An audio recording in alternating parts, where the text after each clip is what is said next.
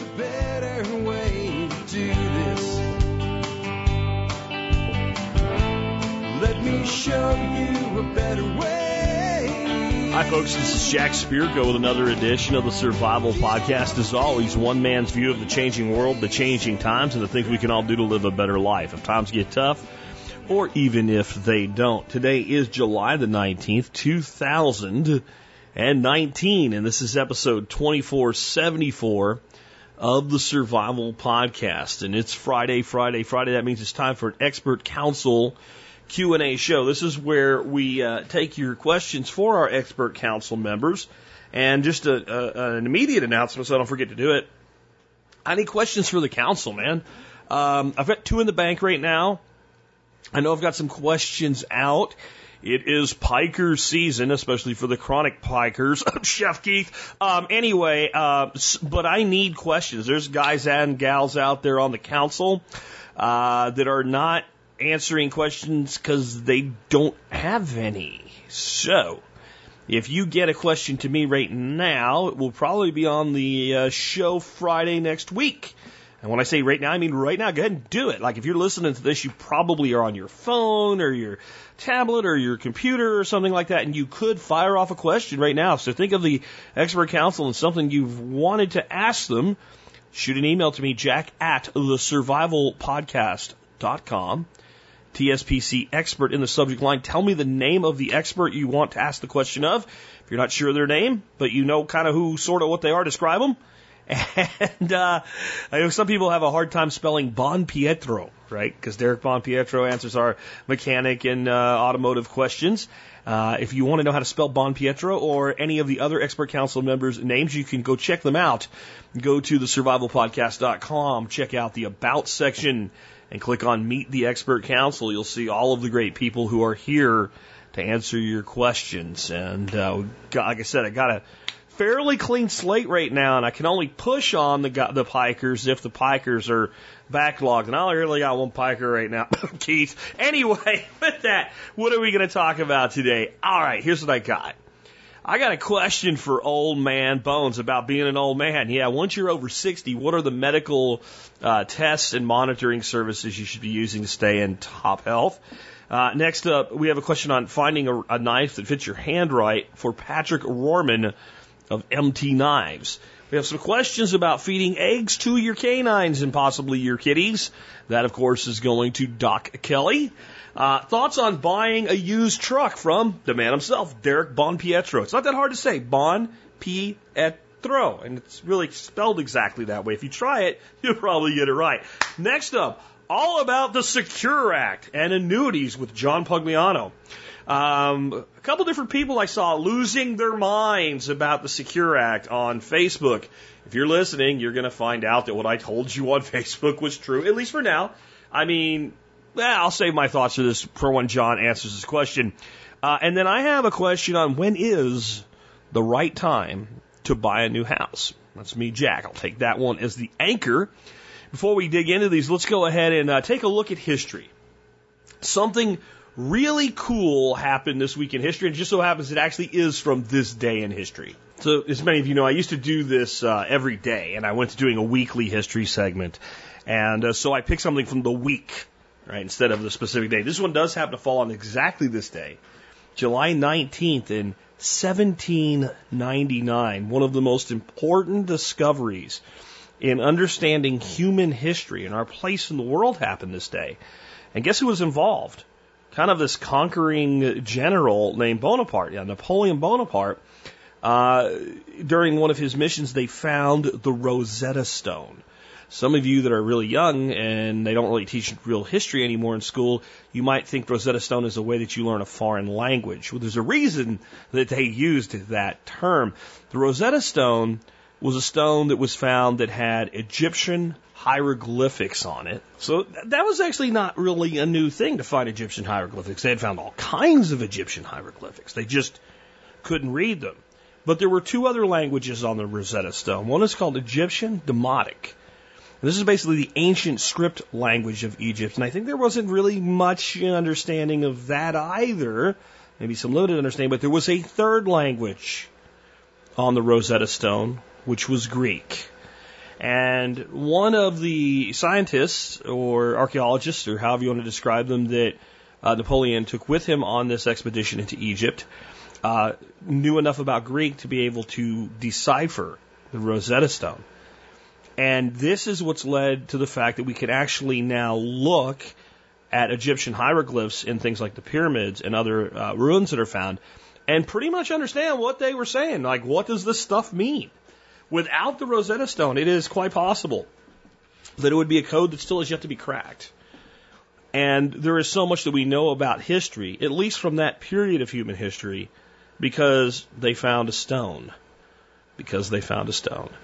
And it kind of pushes me back to my interview this week with Pete Canaris. And at one point we talked about a lot of the things that I think we're doing with permaculture is not what we're discovering, it's what we're rediscovering. And if one stone can unlock that much, I wonder how many things are left out there to be discovered. You know, I've talked about the fact that when I was a little kid, one of the things I dreamed about being when I grew up was being an astronaut. Something tells me that maybe what some kids need to be dreaming about today is being an archaeologist. And you're not going to go out and really be Indiana Jones for sure, but I think the adventure and the discovery is pretty amazing, and I think there's so much left to be discovered. That's why we talk about history once in a while, not just for context so we understand the stupidity that's in front of us. Sometimes we talk about history so we can understand the brilliance that's behind us. With that, let's go ahead and dig on into it. We have a question here for Old Doc Bones about being an old man and needing to be tested. I want to tell you guys something, right? I bust on Bones about being old. It's only because he does it to himself all the time. It's his thing, right? So I'm just encouraging his thing, right? But yeah, I mean, Bones is crested the 60 mark, and he is a medical doctor, so he'd be the guy to ask. So we have a question about exactly that. Once you've topped that mark of 60, what should you make sure you're having checked for on an ongoing basis? Old man, what's up?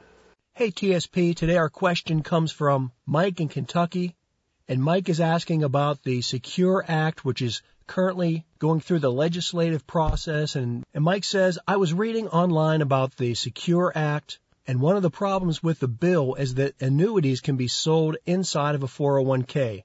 What is your opinion of annuities? Okay, well, Mike, I'll give you my opinion on annuities real quick here. I do want to mention that the Secure Act currently is being held up in the Senate. It has passed the House, and we'll have to see exactly what the bill encompasses once it's totally passed. But in terms of the one provision that Mike mentions about allowing annuities within 401k plans, well, Mike doesn't have that part exactly correct, you see, because there's really no legislation that prevents an annuity from being held within a retirement account like a 401k or even like an IRA or a Roth. But what this new legislation will do is that it will remove liability from companies that offer annuities within their 401k plan. You see, previously, although annuities were allowed to be included within 401k plans, most companies shied away from offering them because they didn't want to have any liability if the underwriting insurance company that was providing the annuity went out of business in the future. And so it's likely now that since employers will not be held responsible, you'll see a lot more annuities offered within 401k plans. And really, it's not so much that they're in the 401k plan, but it's going to give employees that are about to retire the opportunity to easily and more conveniently roll the money that's in their 401k into an annuity that will guarantee the retiring employee a fixed income. And this is kind of funny because it's really the evolution of what companies used to offer when they had defined benefit retirement programs, and then we got away from those because they were too expensive, and we went to the 401k structure where the employees are responsible for investing their money themselves. And now that's evolved full stream back to where the laws are being set up to encourage the employees to take the money that they save while they've been employed and to purchase for themselves an annuity that will provide them an income stream into retirement rather than having to rely on their own individual investment decisions.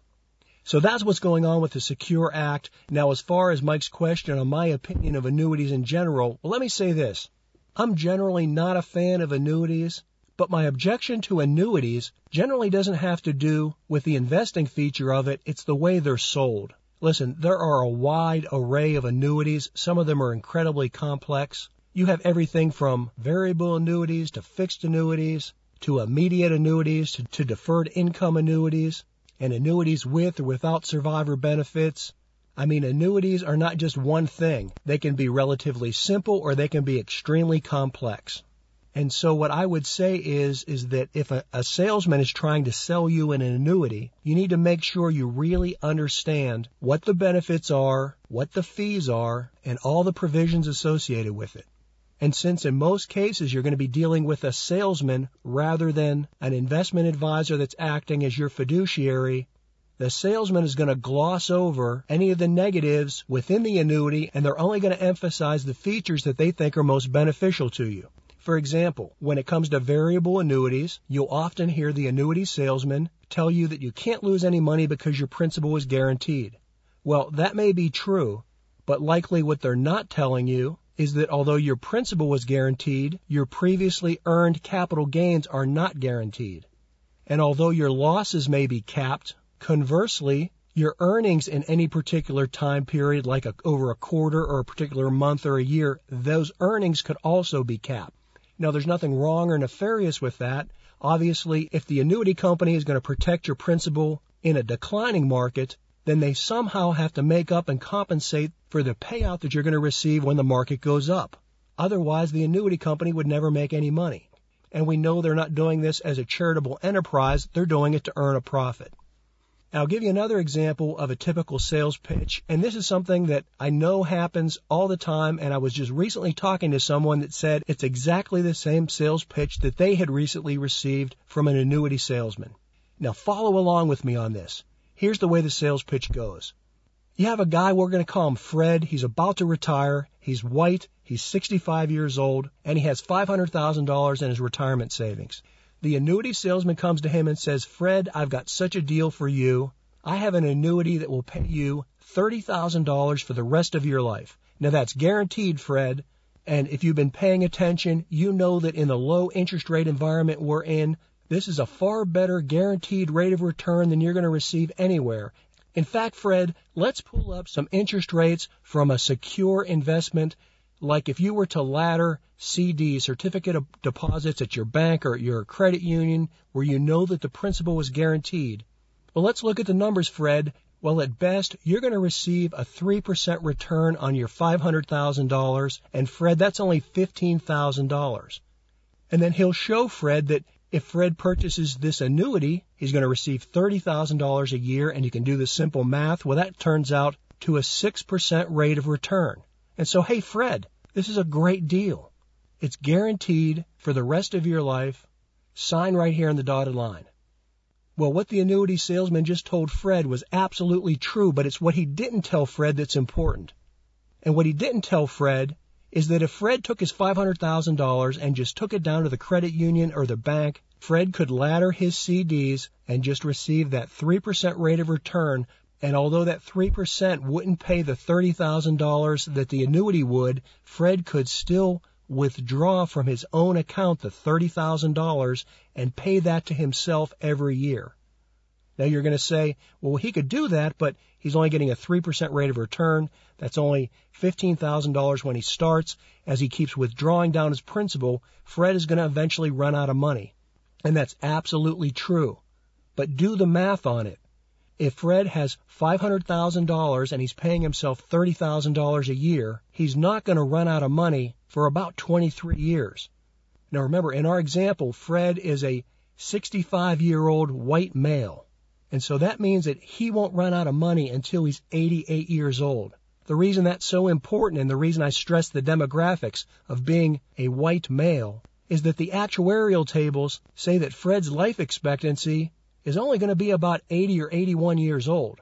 And so unless Fred is a real outlier from his overall demographic, Fred will die before he ever goes broke. And that's the key point to this discussion that the annuity salesman doesn't bring up to Fred, because the annuity company knows that Fred's probably going to die at 80 or 81 years old. That's why they're willing to pay him $30,000 a year, because the break-even point doesn't occur until Fred's 88 years old. That's how the insurance or the annuity company makes their profits. Now again, there's nothing wrong, there's nothing nefarious with this, but Fred should know that if he buys that annuity, Under those conditions, he really needs to live beyond 88 years old just to break even. And if Fred knew that, he may be less willing to hand over the control of his $500,000 to an insurance company, and he may decide to manage that money himself or hire another professional to do it for him. So that's the kind of problem that I have with annuities. It's not that the investment opportunities in and of themselves are bad. It's just that in most cases, they're being sold with high-pressure sales tactics that gloss over on the cons or the negative parts of the annuities. Well, hey, Mike, thanks for your question. For the Expert Council, this is John Pugliano of Investable Wealth. Hi, Joe Alton, MD here, also known as Dr. Bones of the survival medicine website doomandbloom.net, where you'll find over 1,000 articles, podcasts, and videos on medical preparedness for any disaster. Today's question for the Expert Council is from Len in Australia, who writes, a question about managing one's health. My wife and I are in our 60s and good health with no requirement for medication. We see the doctor annually for a checkup with blood tests. We'd like to take a more active interest in monitoring our aging process while we're still in good shape. What do you suggest are areas that we should keep an eye on? Also, what tests do you feel provide the most insight? Cholesterol, stress tests, etc. Best wishes, Len. P.S. We live in the surveillance state of Australia and are compensated with free, to a point, health care.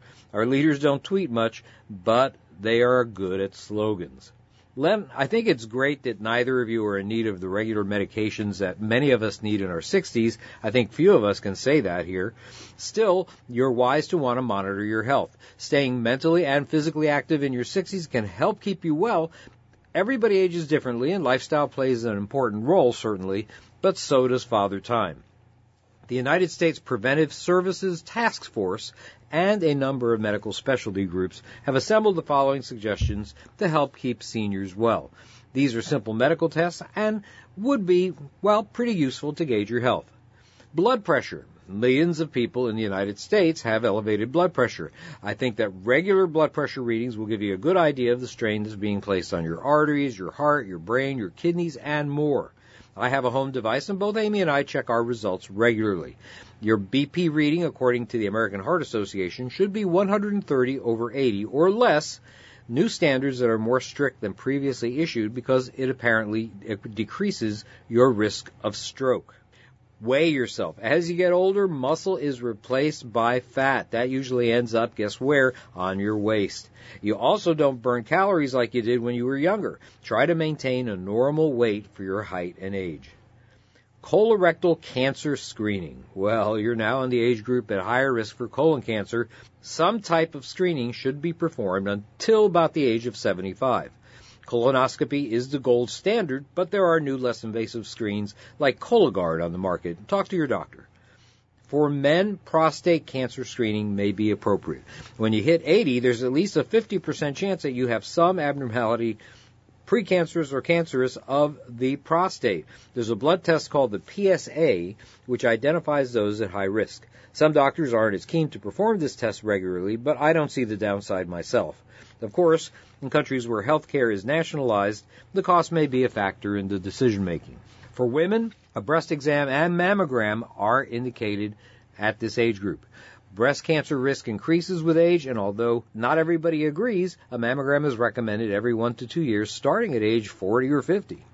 Also for women, a pelvic examination, maybe a pap smear HPV test every few years is not a bad idea. This has become more controversial in recent years, but older women are at more risk for some GYN cancers, especially ovarian cancers. The average age for that is about age 60. Let's talk about your eyes. Eye diseases such as cataracts, glaucoma, and macular degeneration are common after age 60. Screening can preserve and maximize your vision. Also hearing. At least 25% of people aged 65 to 74 have disabling hearing loss, some of which is indeed treatable. Get a hearing test if you're having any trouble hearing. Protect your bones. Osteoporosis is no joke, especially for women. If you have it and you wind up with a hip fracture, say, you've significantly decreased your chances of surviving more than the next year. You may have permanent disability. This is important, so bone density tests can give you an idea of how much at risk you are. Cholesterol screening. High cholesterol levels are a major reason why people have heart attacks and strokes. Knowing your numbers can give you an idea if you should consider cholesterol-lowering drugs like statins and or dietary changes. These medications, like every drug, do have side effects in some, but they can decrease the risk of death from heart attacks and other catastrophic events. Vaccinations. Oh boy. You may not be in favor of vaccinations, but people older than 65 should get a pneumococcal vaccine to protect against pneumonia. Pneumonia, remember, is called the old man's friend because it helps them end their suffering. In other words, it kills them. The CDC also recommends a shingles vaccine for those over age 50 as well. Check your blood sugar. Diabetes is potentially life-threatening, but it doesn't have to be. The American Diabetes Association recommends a fasting blood sugar test be done every 3 years at least so you can catch diabetes early and manage it. Thyroid hormone tests, that's another issue. Problems with the thyroid can cause hair loss, weight gain, or weight loss, fatigue, and depression, things that you may also see with advancing age. Some organizations, like the American Thyroid Association, recommend screening at least once every 5 years, especially for women. Keep a close eye on your skin. Most skin cancers develop decades after peak exposure, so you may wind up with it even if you spend most of your time indoors these days. Ask your doctor to check your skin if you have any unusual moles or skin changes. And a dental exam. A dental exam is absolutely important. Gum disease can be an important indicator of your overall health. Your teeth, gums, mouth, throat need to be regularly examined by a dentist. Consider using an electric toothbrush. It helps with cleaning and prevention of gum disease, which can increase the risk of, believe it or not, heart attack. Well, wow, that is a lot. But in the old days, we didn't always reach this age because we didn't have ways to check these issues. Consider talking with your physician to see what tests would actually make sense for you. This is Joe Alton, MD, that old Dr. Bones, wishing you the best of health in good times or bad. Thanks for listening. Hey, don't forget to check out Nurse Amy's entire line of medical kits and supplies at store.doomandbloom.net, as well as our award-winning Survival Medicine Handbooks, 3rd edition, and Alton's Antibiotics and Infectious Disease, our latest book, The Layman's Guide to Available Antibacterials in Austere Settings. You'll be glad you did. Oh, don't forget that the Member Support Brigade gets a special discount off anything in our store. Next up, we have a question for Patrick Rohrman of MT Knives on sizing a knife for your hand. Hey, TSP, this is Patrick Rohrman with MT Knives. Today's expert council question comes from Andrew. Andrew says, what is the best way to size a knife for your hand? I generally have a hard time finding knives that I found comfortable to hold. It doesn't help that my knife skills are poor to mediocre at best. I like to find something for daily general use around the homestead that I can handle and be confident in using. One of the issues I've had in choosing is getting something that has a handle that fits properly in my hand. Most knives I've grabbed have felt small and occasionally dangerous as I've attempted to use them. I'm overly familiar with custom order items wearing XXL gloves that can be tricky to find.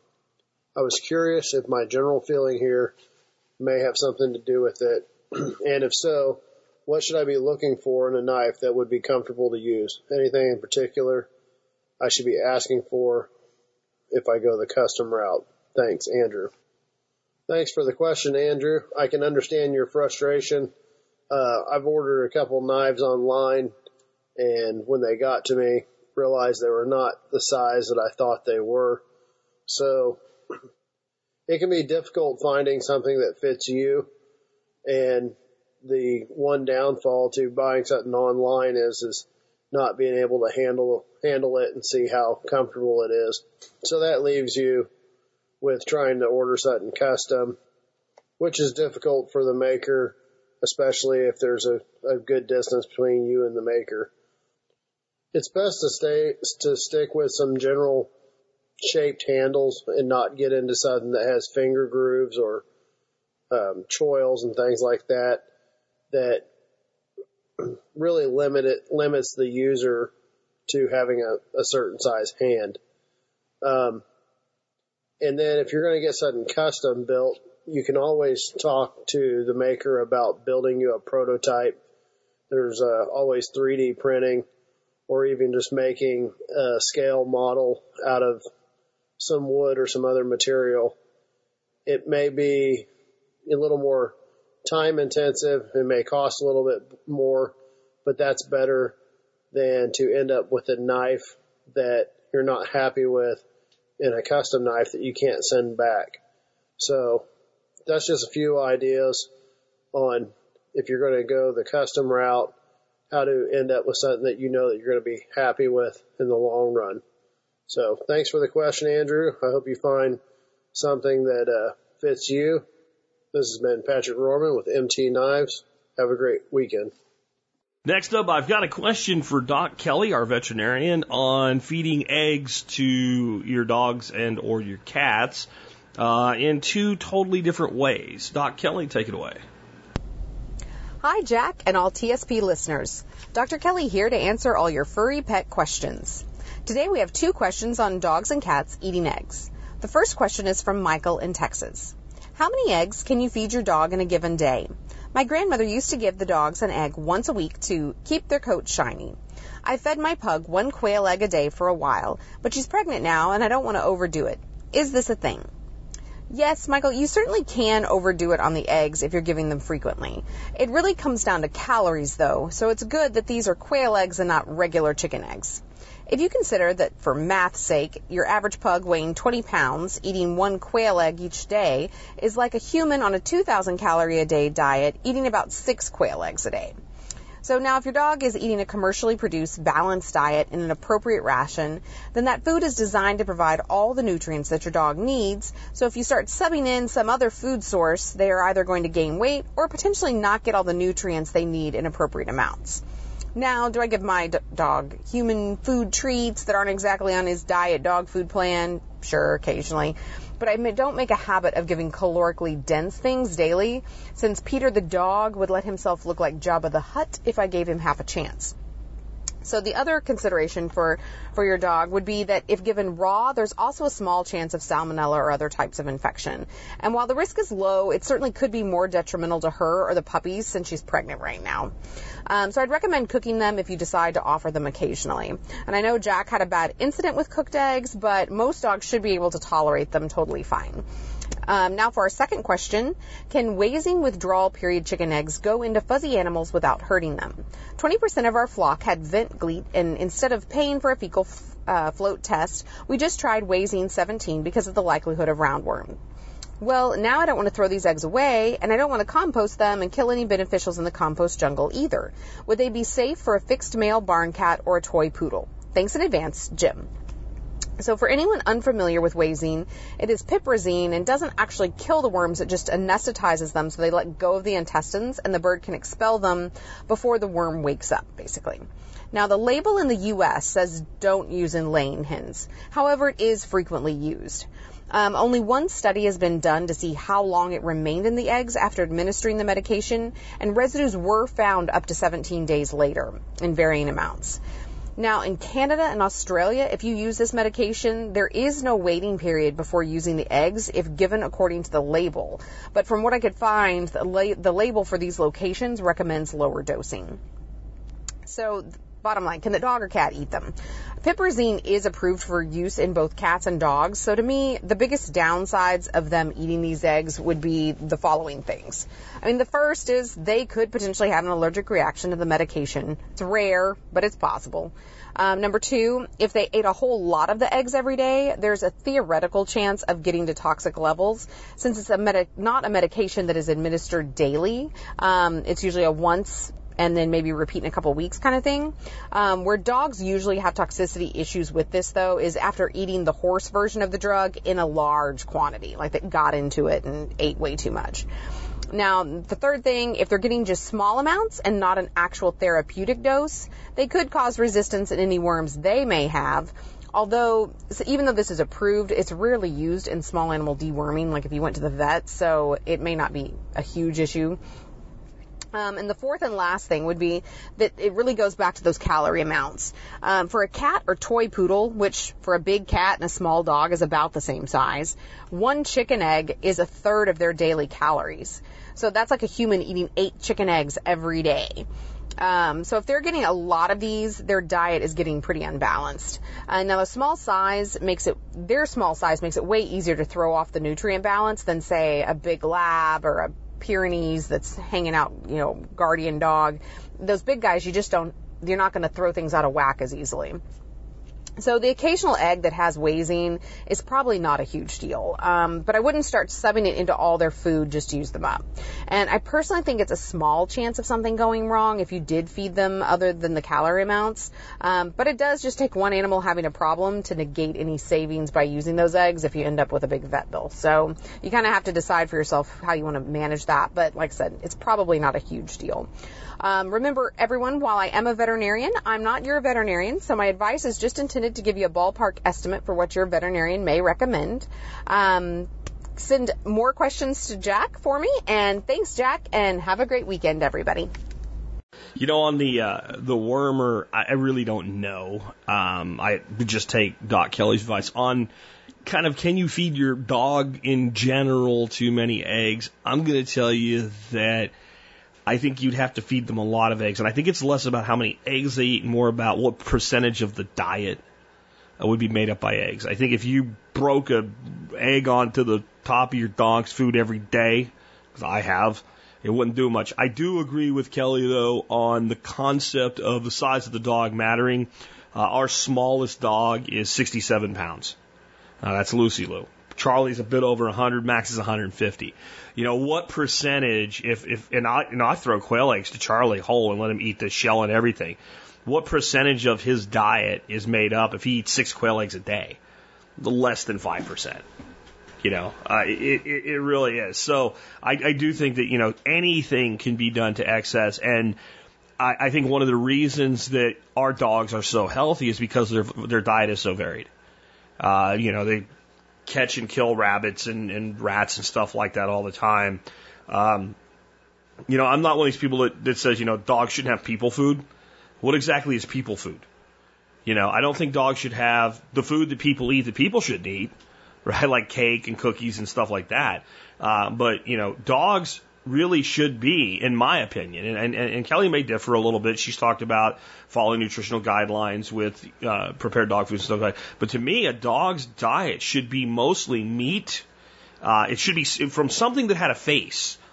Because the canines in the world that are not domesticated, where all our canines come from one route or another through genetics, come from animals that kill stuff or scavenge stuff and eat it. That's what they eat. Dogs in the wild do not eat carrots. Right? I mean, at a vet, you sit all there. Well, when he wants a treat, give him a carrot. Like, where, pray tell, in the natural world, would a wolf obtain a carrot? Now, I do think that dogs and canines in the wild get a lot of vegetative matter from eating small animals. Most small animals are herbivores. So if you eat something, you're eating, and you eat it whole the way a dog does, a rat or a mouse or something, you're also consuming the contents of the stomach. So I'm not opposed to vegetative matter for animals, for dogs. You'll see them eat. But I do think if you're basing the majority of your dog's diet with stuff that had a face, you're probably well off. But what happens when we go to a single, like, oh, I'm going to feed them eggs, right? And that's what the dog's going to eat. Okay, well, see, when the dog is out in nature, if it finds a nest, it will raid eggs. It'll absolutely do it. But it'll also eat something like a mouse or a rat or a rabbit or something like that. Well, when it eats that, what's it eating? It's eating skin. It's eating fur. It's eating the contents of that animal's stomach. It's eating intestines. It's eating bone. So it's eating marrow. And it's eating meat. And it's eating fat. And it's going to probably, smaller creatures, it's going to eat everything, including the head. Cats bring you a head, like, here, look what I brought to you, Daddy. Dogs don't. They just eat it.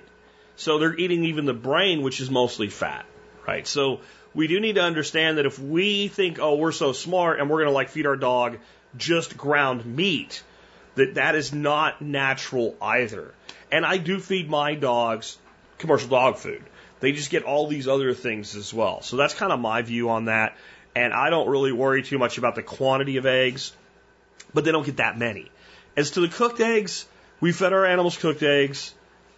That generally doesn't cause a problem if you basically make a dog egg scramble, okay? My experience in feeding them hard boiled eggs is don't do it unless you want to hate your life. You're either going to get sulfur bomb dog farts or the next step. And which one you're going to get? I don't know. You're rolling the dog duty dice. I don't want to do that. I don't suggest you do either. Let's take the next. Again, cooking them fine, but that's cracking them and kind of scrambling them up for them. All right, next up, we're going to talk about buying a used truck with Derek Bonpietro. Hey, TSP listeners, this is Derek from AffordableDCGenerators.com. I've got a question regarding buying a newer high-mileage pickup. Needing to replace my current pickup, but the cost of used trucks is crazy. Wondering if buying something close to 100,000 miles is worth the savings. Wanting to buy an F-150 4x4 with a 5-liter, currently drive about 8,000 to 9,000 miles a year. Well, that's not a whole lot of mileage, so getting something with over 100K, you still get a lot of usage out of it. Now, buying something brand new, you're going to typically get a 36 or 60,000 mile powertrain warranty. You're also going to get coverage on things like corrosion for 10 years, rusting through, and things like that. You're also going to typically get about 100,000 miles on all of the emissions components like catalytic converters and whatnot. But as the vehicle ages, typically after 2 to 3 years, those vehicles start to come back from lease or get traded in, and the manufacturer will do a certified pre-owned vehicle. So what this means is you're typically going to get 100,000 miles coverage on the entire vehicle, bumper to bumper. So you're going to get a better warranty than brand new, and you're typically going to save a few $1,000s in trade for getting a truck that's a few years old with maybe 20 to 30,000 miles roughly. Now, those vehicles are going to be purchased from the manufacturer, so you're going to buy it off of a Ford dealership lot. They go through a pretty intense certification program, so that means that any kind of collisions or neglect for maintenance, things like that, they get kicked to the curb, and they'll get wholesaled off the lot. Now, when you're buying a vehicle with 30 to 100,000 miles, you're either going to get them on a used car lot, which range from those rejects that might have had just a couple of little scratches that put it over the top for getting a certified pre-owned, all the way to the junk that you don't want to touch, major collisions, things like that. So used car lots are kind of hit or miss. You got to do your due diligence. You're also going to be in the range of buying one from a private party sale. So again, the nice thing is you can meet the owner, you can see their maintenance records, things like that, where you might not see that buying it from used car lots. So it's kind of hit or miss which one you want to go with. Typically, anything over 100,000 miles is going to be private party at that point. So let's run down really quickly the F-150 and get some numbers on this. Now, you were interested in a 5-liter. Seems to be pretty good. First couple of model years had a couple of engine issues with making knocking noises, having some excessive wear on the cylinder bore, and there was also some coolant leak issues, but nothing crazy. So the 5-liter seems like a really great contender.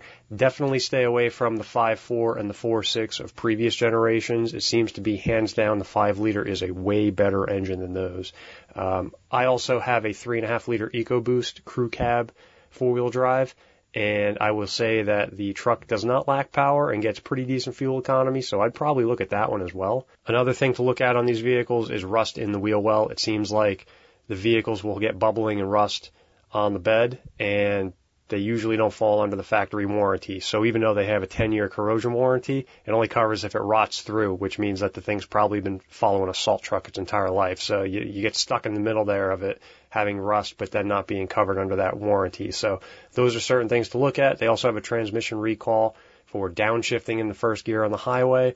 But again, like, these are all little things. Overall, really great vehicle, and if I had to buy a half-ton truck, I think the F-150 is a really good contender. Another thing I would be looking for is that when you're looking at these F-150s, they tend to sneak in some really high trim and even crew cab models with the much smaller engines, the 2.7 Eco and the non-turbo V6. I'd stay away from these, not only from the power output, but if you try to go to sell it, they're not as desirable. So I would shoot for the 5-liter or the bigger 3.5-liter EcoBoost myself. Now, brand new, I ran some numbers in my area. I'm looking at an XLT Crew 4-wheel drive with a V8. Final price hovering in the $37,000 to $39,000 range after all the rebates.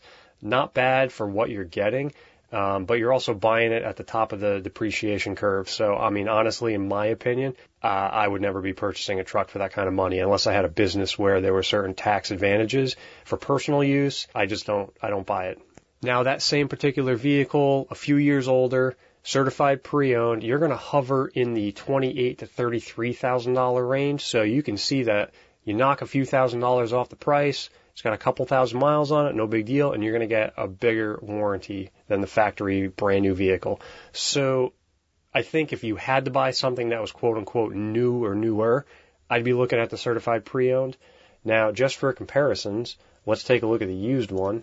And that one comes up in the $12,000 to $15,000 range for a private party sale. That's typically going to be 100,000 miles, and that's the same trim level. All of these are XLTs. So you're talking half the price. And honestly, I mean, that vehicle's got at least another 100,000 plus miles on it.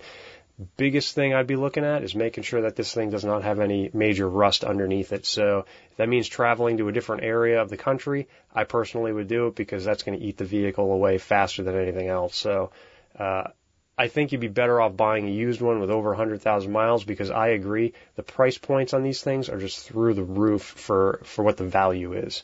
I mean, this is a vehicle, it's a liability, it's a payment, or it's a large amount of money just sitting in your driveway. I personally wouldn't justify spending almost $40,000 on it, but I think if you were going to buy one, certified pre-owned is definitely the way to go. Check out affordabledcgenerators.com. There's a link to the YouTube channel that I'm getting going, so I'm going to be adding videos every couple of weeks here and there, not only on the affordable DC generator, but then also about batteries and inverters and conventional generators and generator maintenance, things like that. So be sure to check them out, subscribe to it, and obviously the more interest, we'll keep going and adding more. So check out that channel. Thanks for the question. We'll catch you next time. So this is next one that comes up here. This is for John Pugliano, and it's on the Secure Act as a base, and then on annuities as a whole. And John does a great job on the annuities. I want to address something about the Secure Act because it's making the rounds with the usual suspects that everything's a conspiracy theory, the government's out to kill you. Not that they won't, but I just don't think everything the government does is designed to kill you or to steal from, well, it is all designed to steal from you, but not everything is so nefarious that it needs to be looked at through the lens of they're out to get me. Okay? And this is one of them. So what I saw quite a few people parroting from random rags publishing this was the Secure Act was designed to force your money into an annuity and screw you over and to pad the coffers of people that sell annuities. I think the last one is true. The first two is ridiculous. So what the Secure Act looks like it's going to say, and like John said, you can never really judge legislation until at least it's close to the point of being a vote and reconciled between the House and the Senate. Because you never know what's going to get added, what amendments are going to go in there, etc. But it looks like what they're going to say is that 401k providers must allow an annuity option. Now, that would probably only really take effect once the party that owned the 401k began withdrawal. All right? Now, I'm going to not talk about annuities at all because John is going to do a good job explaining the good, the bad, and the really, really freaking ugly of annuities, okay? But annuities are a thing. And right now, and what John will explain, and this is one thing I'll need to explain why the other part comes next. What the reason employers don't like to put annuities into 401ks is since an annuity promises you a fixed income for the rest of your life based on a lump sum investment. If the company providing that annuity goes bankrupt, you can lose. Okay? These are usually provided by insurance companies. And in general, you don't hear about people's annuities getting wiped out. They are probably the most heavily regulated financial instrument on the planet, and probably the most heavily regulated companies that exist are insurance companies. It just, I'm not saying it can't happen, it just doesn't happen with any regularity, and that has a lot to do with, well, who are you getting your annuities from? If you're getting your annuity through a company that's been providing annuities for 150 years, it's probably not going to go bankrupt tomorrow. And if it does, it probably wouldn't matter if you had all your money in cash anyway, because the dollar's probably extinguished. Like, that's the kind of financial catastrophe it takes to stamp out some of these long-term companies. But right now, that's the only thing.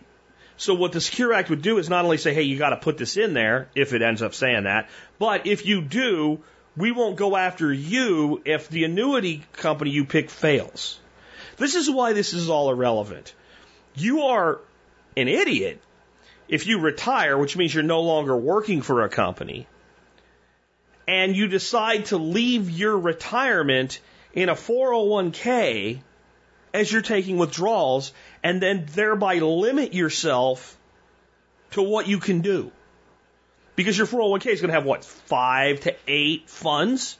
And then maybe now they'll add an annuity. Oh, right? That when you withdraw, you can have a guaranteed fixed income. So what does anybody with half a brain do once they retire, which means they don't work for company XYZ anymore, and they go into their retirement and they decide they want to start withdrawing from their retirement account at no penalty and no pain and no suffering and no real cost? They roll their 401k into the equivalent IRA. So if they had a conventional, they do a conventional IRA. If they had a Roth, they go to a Roth. The reason you do this is because now you have complete freedom as to what you select and how you withdraw your money. So anybody that wanted an annuity anyway, that was at retirement age, which is when you would do this thing, would do that. Because you have to take the money out. You've got to be in retirement age anyway. Now, I'm not saying you should do an annuity, but there might be a place for it. There might be a hybrid approach, but when we run the math, a lot of times annuities do not make sense. For more on that and for more on the Secure Act itself, I give you John Pugliano. Hey, TSP, today our question comes from Mike in Kentucky, and Mike is asking about the Secure Act, which is currently going through the legislative process, and Mike says, I was reading online about the Secure Act, and one of the problems with the bill is that annuities can be sold inside of a 401k. What is your opinion of annuities? Okay, well, Mike, I'll give you my opinion on annuities real quick here. I do want to mention that the Secure Act currently is being held up in the Senate. It has passed the House, and we'll have to see exactly what the bill encompasses once it's totally passed. But in terms of the one provision that Mike mentions about allowing annuities within 401k plans, well, Mike doesn't have that part exactly correct, you see, because there's really no legislation that prevents an annuity from being held within a retirement account like a 401k or even like an IRA or a Roth. But what this new legislation will do is that it will remove liability from companies that offer annuities within their 401k plan. You see, previously, although annuities were allowed to be included within 401k plans, most companies shied away from offering them because they didn't want to have any liability if the underwriting insurance company that was providing the annuity went out of business in the future.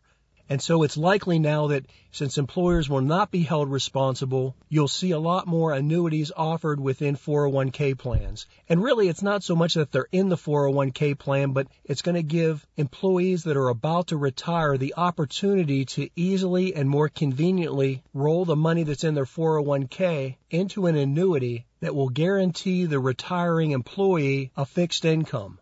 And this is kind of funny because it's really the evolution of what companies used to offer when they had defined benefit retirement programs, and then we got away from those because they were too expensive, and we went to the 401k structure where the employees are responsible for investing their money themselves. And now that's evolved full stream back to where the laws are being set up to encourage the employees to take the money that they save while they've been employed and to purchase for themselves an annuity that will provide them an income stream into retirement rather than having to rely on their own individual investment decisions.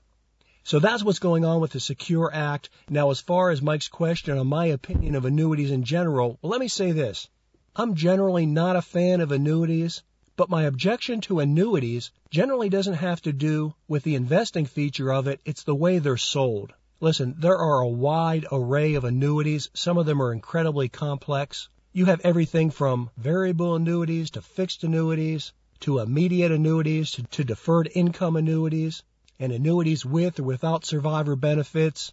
I mean, annuities are not just one thing. They can be relatively simple or they can be extremely complex. And so what I would say is that if a salesman is trying to sell you an annuity, you need to make sure you really understand what the benefits are, what the fees are, and all the provisions associated with it. And since in most cases you're going to be dealing with a salesman rather than an investment advisor that's acting as your fiduciary, the salesman is going to gloss over any of the negatives within the annuity, and they're only going to emphasize the features that they think are most beneficial to you. For example, when it comes to variable annuities, you'll often hear the annuity salesman tell you that you can't lose any money because your principal is guaranteed. Well, that may be true, but likely what they're not telling you is that although your principal was guaranteed, your previously earned capital gains are not guaranteed. And although your losses may be capped, conversely, your earnings in any particular time period, like over a quarter or a particular month or a year, those earnings could also be capped. Now, there's nothing wrong or nefarious with that. Obviously, if the annuity company is going to protect your principal in a declining market, then they somehow have to make up and compensate for the payout that you're going to receive when the market goes up. Otherwise, the annuity company would never make any money. And we know they're not doing this as a charitable enterprise. They're doing it to earn a profit. Now, I'll give you another example of a typical sales pitch, and this is something that I know happens all the time, and I was just recently talking to someone that said it's exactly the same sales pitch that they had recently received from an annuity salesman. Now, follow along with me on this. Here's the way the sales pitch goes. You have a guy, we're going to call him Fred. He's about to retire. He's white. He's 65 years old, and he has $500,000 in his retirement savings.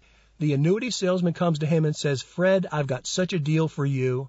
I have an annuity that will pay you $30,000 for the rest of your life. Now, that's guaranteed, Fred. And if you've been paying attention, you know that in the low interest rate environment we're in, this is a far better guaranteed rate of return than you're going to receive anywhere. In fact, Fred, let's pull up some interest rates from a secure investment, like if you were to ladder CD, certificate of deposits at your bank or your credit union, where you know that the principal is guaranteed. Well, let's look at the numbers, Fred. Well, at best, you're going to receive a 3% return on your $500,000, and Fred, that's only $15,000. And then he'll show Fred that if Fred purchases this annuity, he's going to receive $30,000 a year, and you can do the simple math. Well, that turns out to a 6% rate of return. And so, hey, Fred, this is a great deal. It's guaranteed for the rest of your life. Sign right here on the dotted line. Well, what the annuity salesman just told Fred was absolutely true, but it's what he didn't tell Fred that's important. And what he didn't tell Fred is that if Fred took his $500,000 and just took it down to the credit union or the bank, Fred could ladder his CDs and just receive that 3% rate of return.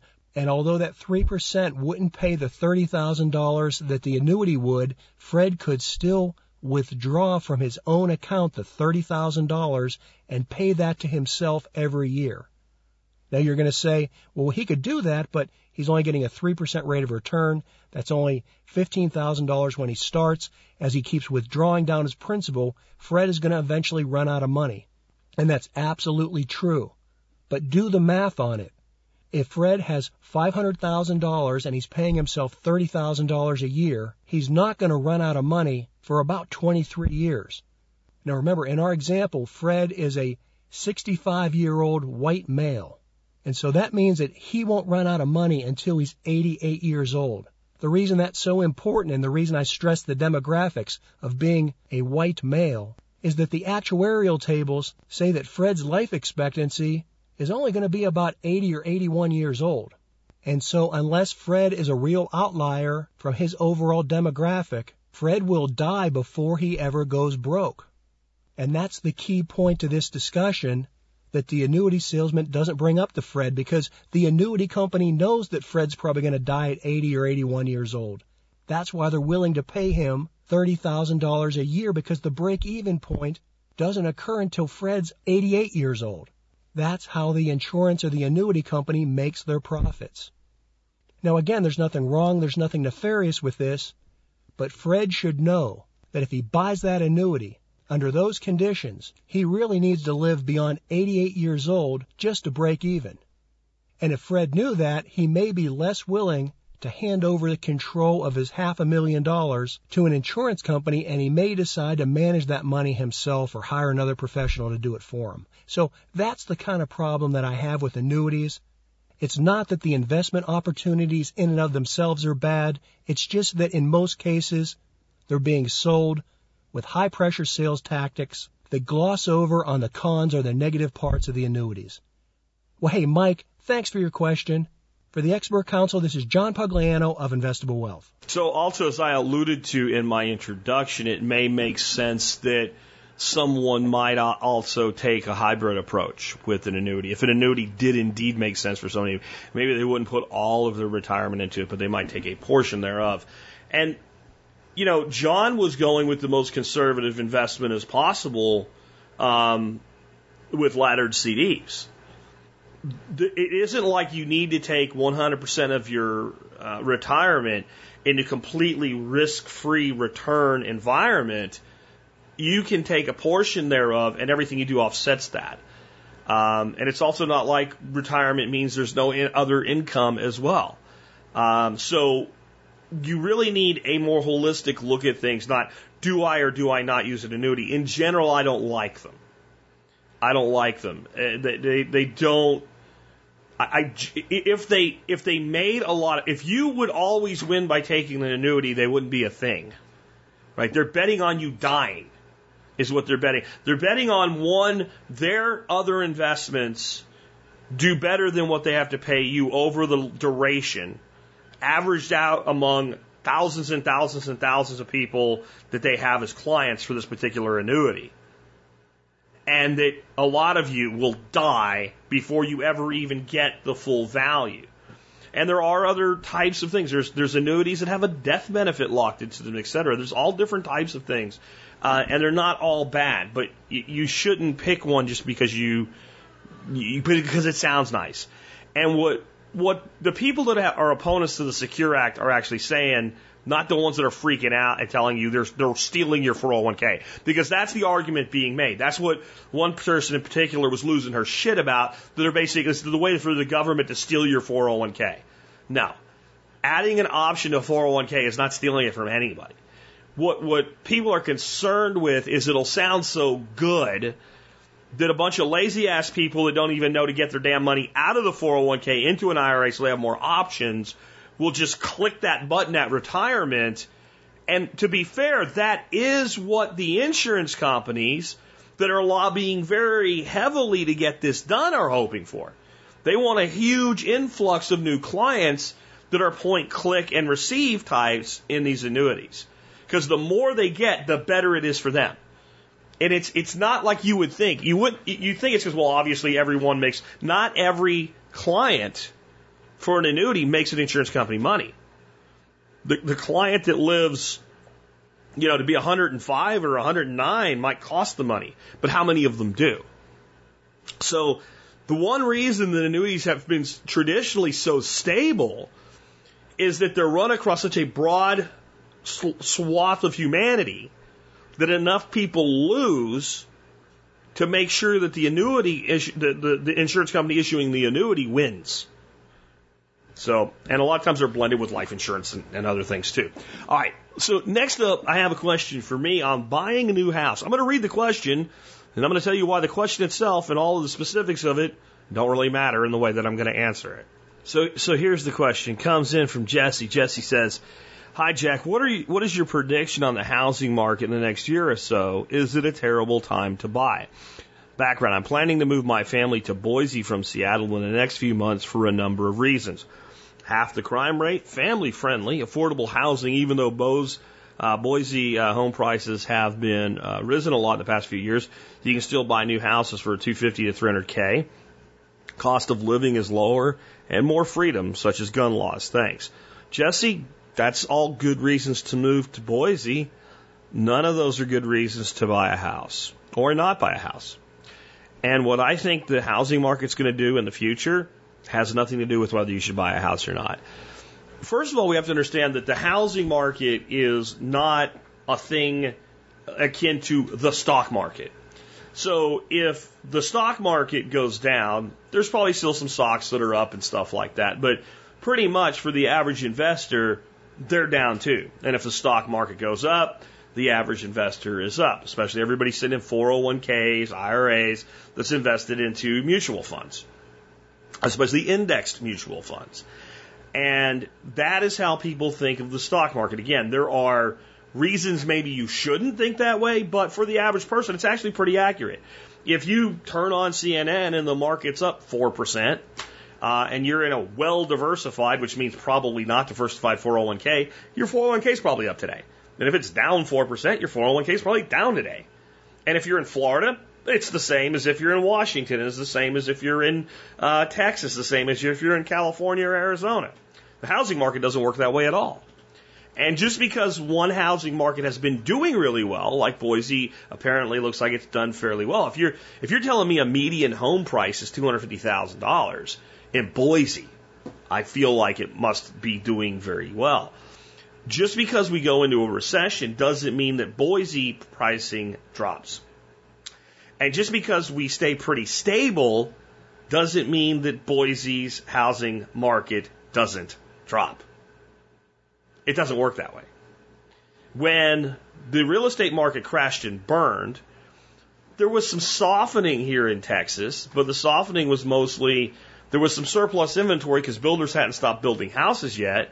And once the new builds stopped and the existing inventory dried up, the market barely missed a beat. And if you were in South Florida, a lot of the coastal properties that have been selling for a big premium took a big hit and they were hard to get rid of.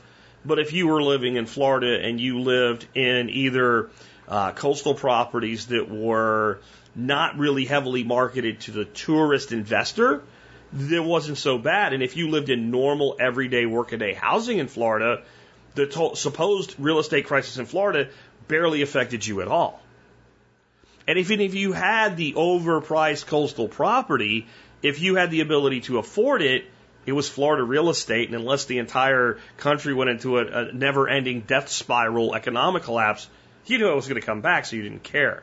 And that's the most important thing to understand with real estate. No matter how many real estate cycles we've had where real estate's crashed, it is always eventually, I'm going to say it again, eventually, because eventually it can be 2 years or 5 or 8, eventually rebounded and surpassed its prior pricing. Because in general, the population grows and people need new housing. So when we buy real estate and we make the decision to go from renter to buyer, we need to have a long timeline viewpoint. And it needs to be about us and whether or not we're going to want to stay in a property long term, or at least that we think we will. If you know that you're only going to be living in a place for 2 years, I would have a hard... I'm not saying you always shouldn't buy. Sometimes there's really great opportunities to flip a house. You know, this is where we're looking for the one that needs a little bit more than tender loving care, but it's livable, and it could be a project house we can get for a song, and we're better off doing that and taking advantage of the equity gain, that if we do it right, we can get equity gain even in a down market. Okay? Or if nothing else, even if we're break even, we can have that now be a rental property when we move out of it. There's a lot of options there. But in general, for a home buyer, I'm looking for someone that pretty much feels I'm putting down roots. I got a 5-year or longer plan. Number two, what I'm looking for is I don't have to go raiding anything that wasn't designed to do this to get it done. I don't have to go in, cash in, 10 grand out of my retirement account to buy a house. I'm not going to say that maybe sometimes that's not a good plan. But if you're raiding your retirement and you're not well ahead of your goals, then you really probably aren't ready to buy a house. I think the other thing a person should have done before they bought a house is gone on a saving spree. We always talk about spending sprees. I think a saving spree works like this.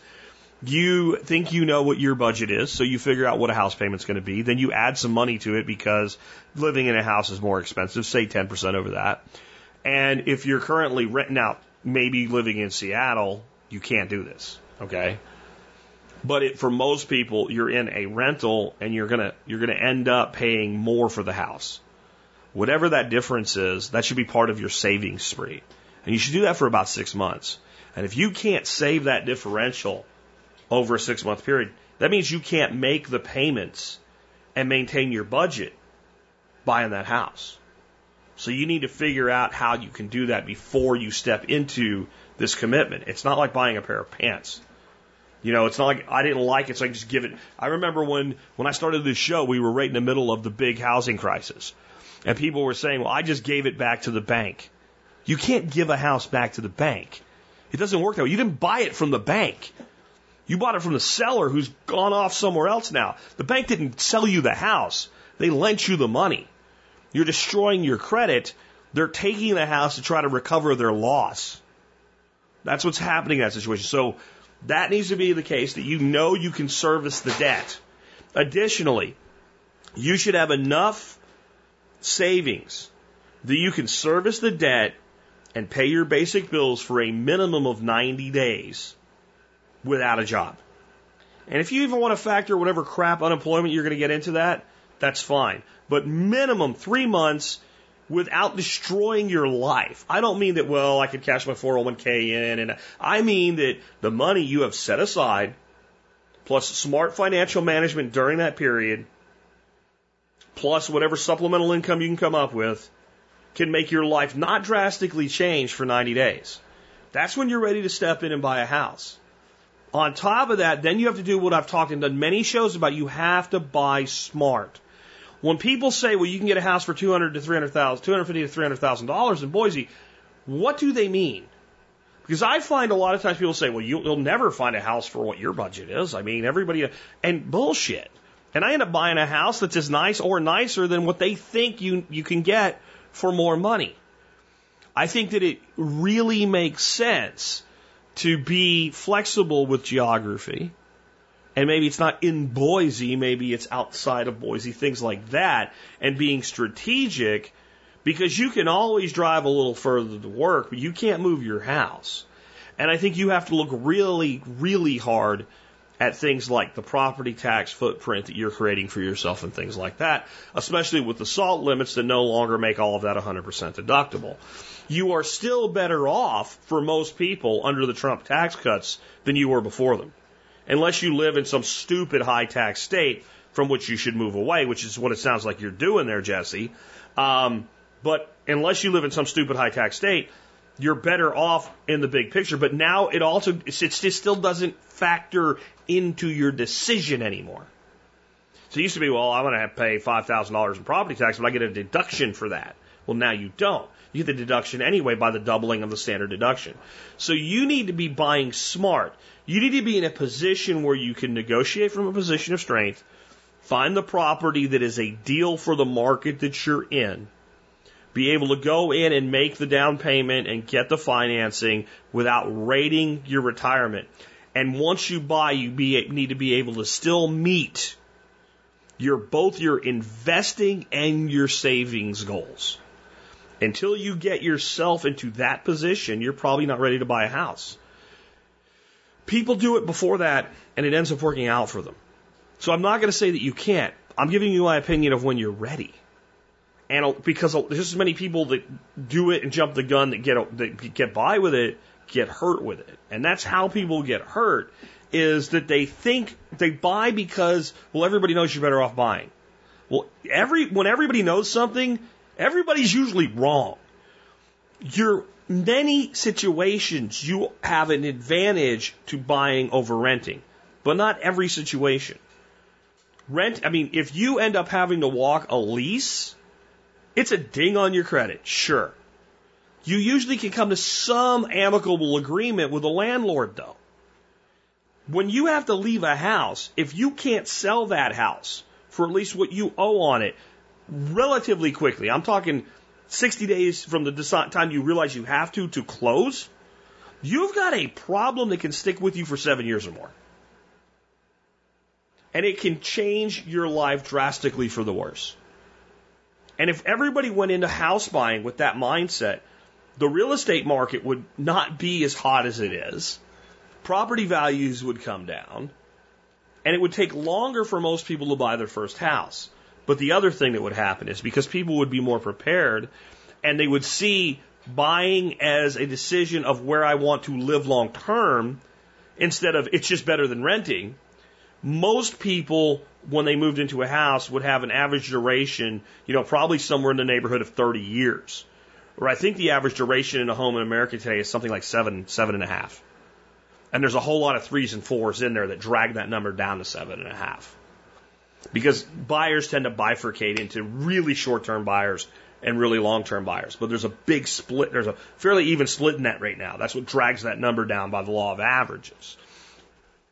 Our grandparents didn't get into these troubles.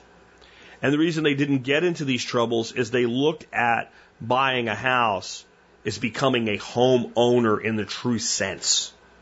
That this was the place they wanted to be. They never used the term starter home. They might have said, this is a good home to start in. This is a good home to start a family in. And what they meant is, if the home no longer meets our needs, we'll make the home bigger. We'll adapt. Now we look at it and say, well, this one will be okay for a few years. Then get less than you want, rent as cheap as you can, and stockpile the money, and you'll probably come out ahead. If you don't come out ahead, you won't come out that far behind. But if the market tanks during that time frame, you'll come out way ahead and you won't lose. And that's how you'll be ahead. So it's more of a philosophy of when you're ready as a buyer than when the market's ready for you. Because no matter how hot a market is, I've always found that by being a little bit flexible with the exact zip code you're in, there's always deals. There's always deals. And there's deals in some places you shouldn't buy too, right? Like there are some bad parts of town that some real estate agent, you say, it's up and coming and big. No. Move out, not in, okay? I'm just saying, like, that's a big roll of the dice there, that this neighborhood right now, that every other house has a busted window, is going to be the next up and coming neighborhood. It happens, but it also doesn't happen a lot too. So that's the best I can do for you in a complex question like this. The overriding question: what do I think the housing market is going to do in the next 3 to 5 years? I think it's going to continue to improve. I think it's going to continue. Houses are going to continue to get more expensive, and that the next housing bust is probably going to come from a point where the market goes so high that people can't afford to buy anymore. And when people can't afford to buy anymore, that's going to pull the market back. But I think we're quite a few years out from that yet.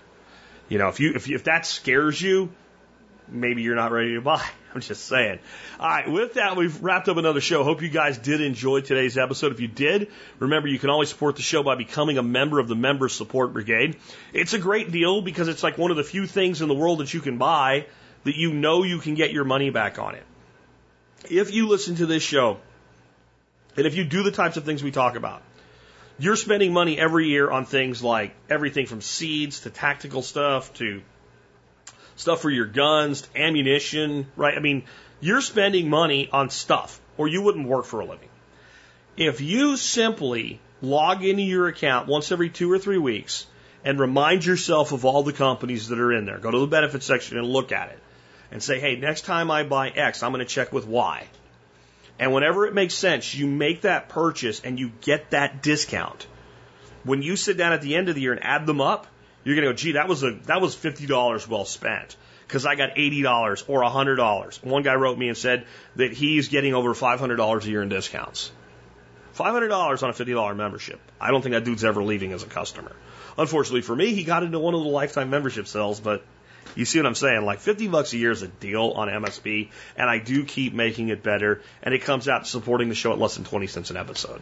Next up, you can do your online shopping at tspaz.com. That's TSPAZ.com, tspaz.com. All you do is when you're going to buy something online, maybe not from one of our vendors, you can just buy on, Amazon.com.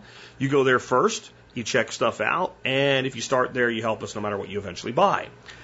What I do, though, is I take products that I really use in my own life. I review them, I tell you why I think they're great, and you can buy them through my links there.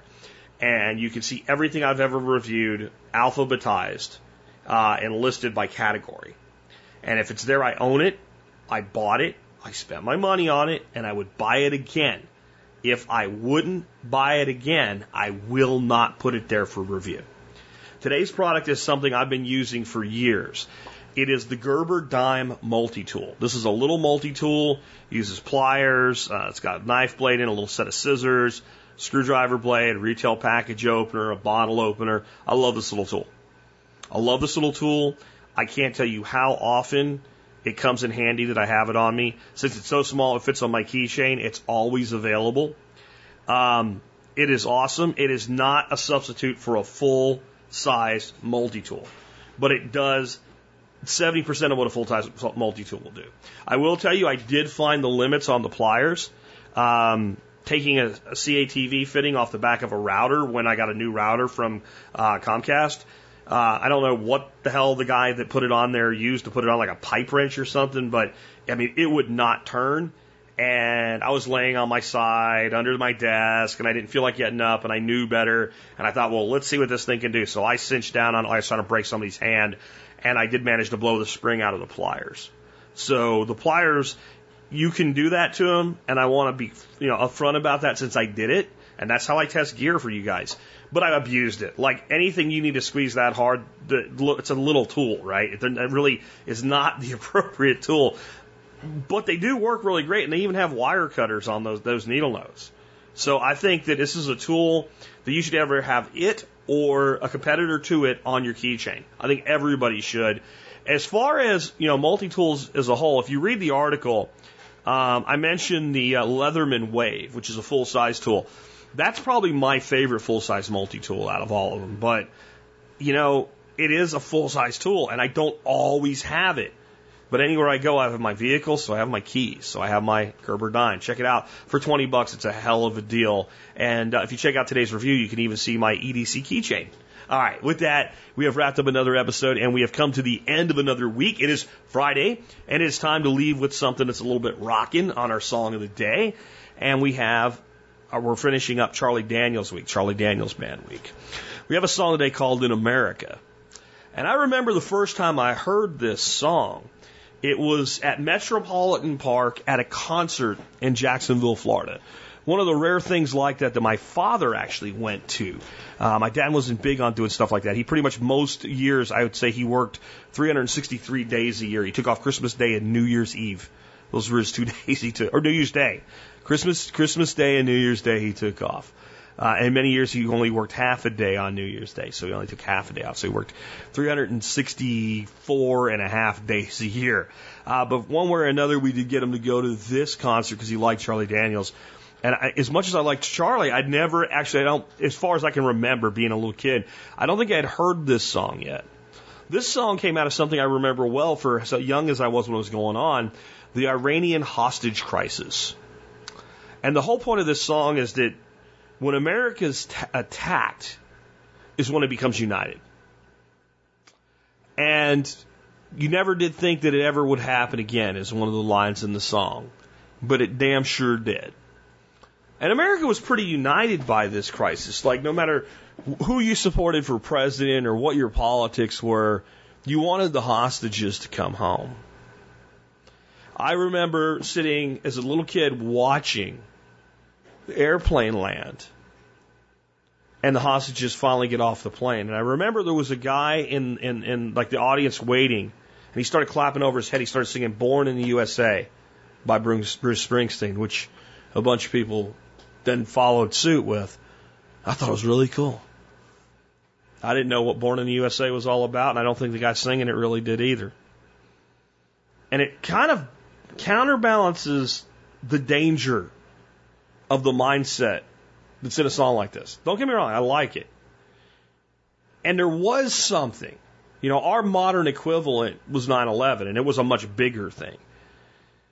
But September 12th, 2001, the country was incredibly united.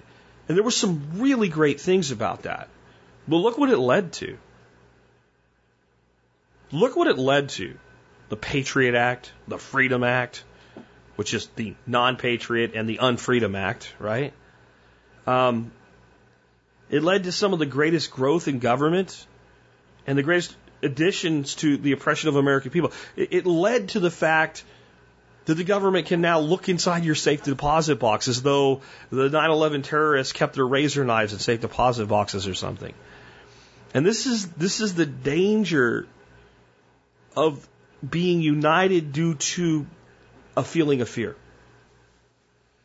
There's a great positive in it. Because that's how you defeat an enemy determined to destroy you. But when I look at threats to my freedom, my wife and I were talking about this last night, and you show me a picture of some guy in Afghanistan, and you show me a picture of the Congress. I'm going to tell you right now, I fear for my freedom from the Congress more than I do from some guy in Afghanistan that couldn't find me if he wanted to, and probably couldn't tell you where America is on a map. And our government will never fail to take advantage of that. In the words of Rahm Emanuel, they will not let a good crisis go to waste. And it's a very difficult thing to become more nuanced as we aged. And we want to listen to a song like this with such fervor and realize the other side. It's a difficult place to be for a person that truly loves the ideals this country was founded on, but no longer can swear an allegiance to the state itself. Still a badass song, and still a great song for a Friday. With that, been Jack Spirko with another edition of the Survival Podcast, helping you figure out how to live that better life if times get tough, or even if they don't.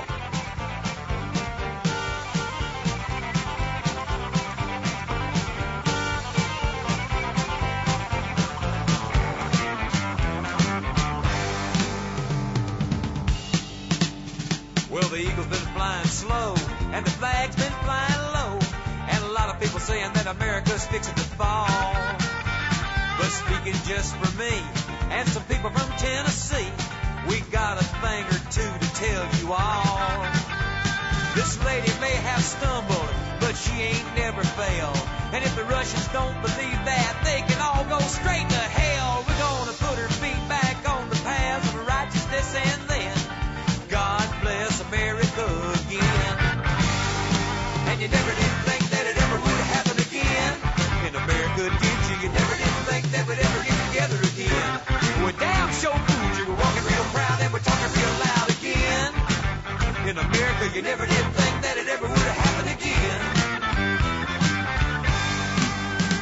From the Sound up in Long Island, out to San Francisco Bay, and everything that's in between them is our home. And we may have done a little bit of fighting amongst ourselves, but you outside people best leave us alone. Cause we'll all stick together, and you can take that to the bank. That's the cowboys and the hippies, and the rebels and the Yanks. You just go and lay your hand on the Pittsburgh Steelers fan, and I think you're gonna finally understand.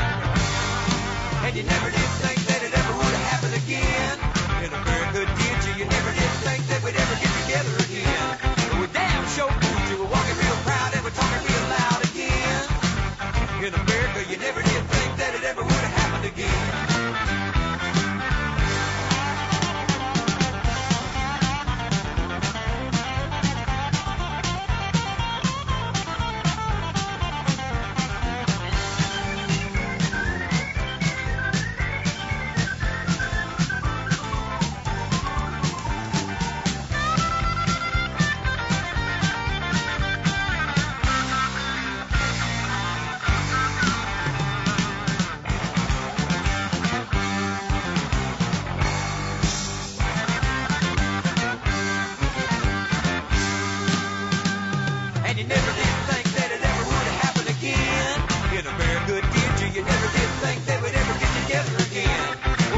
Show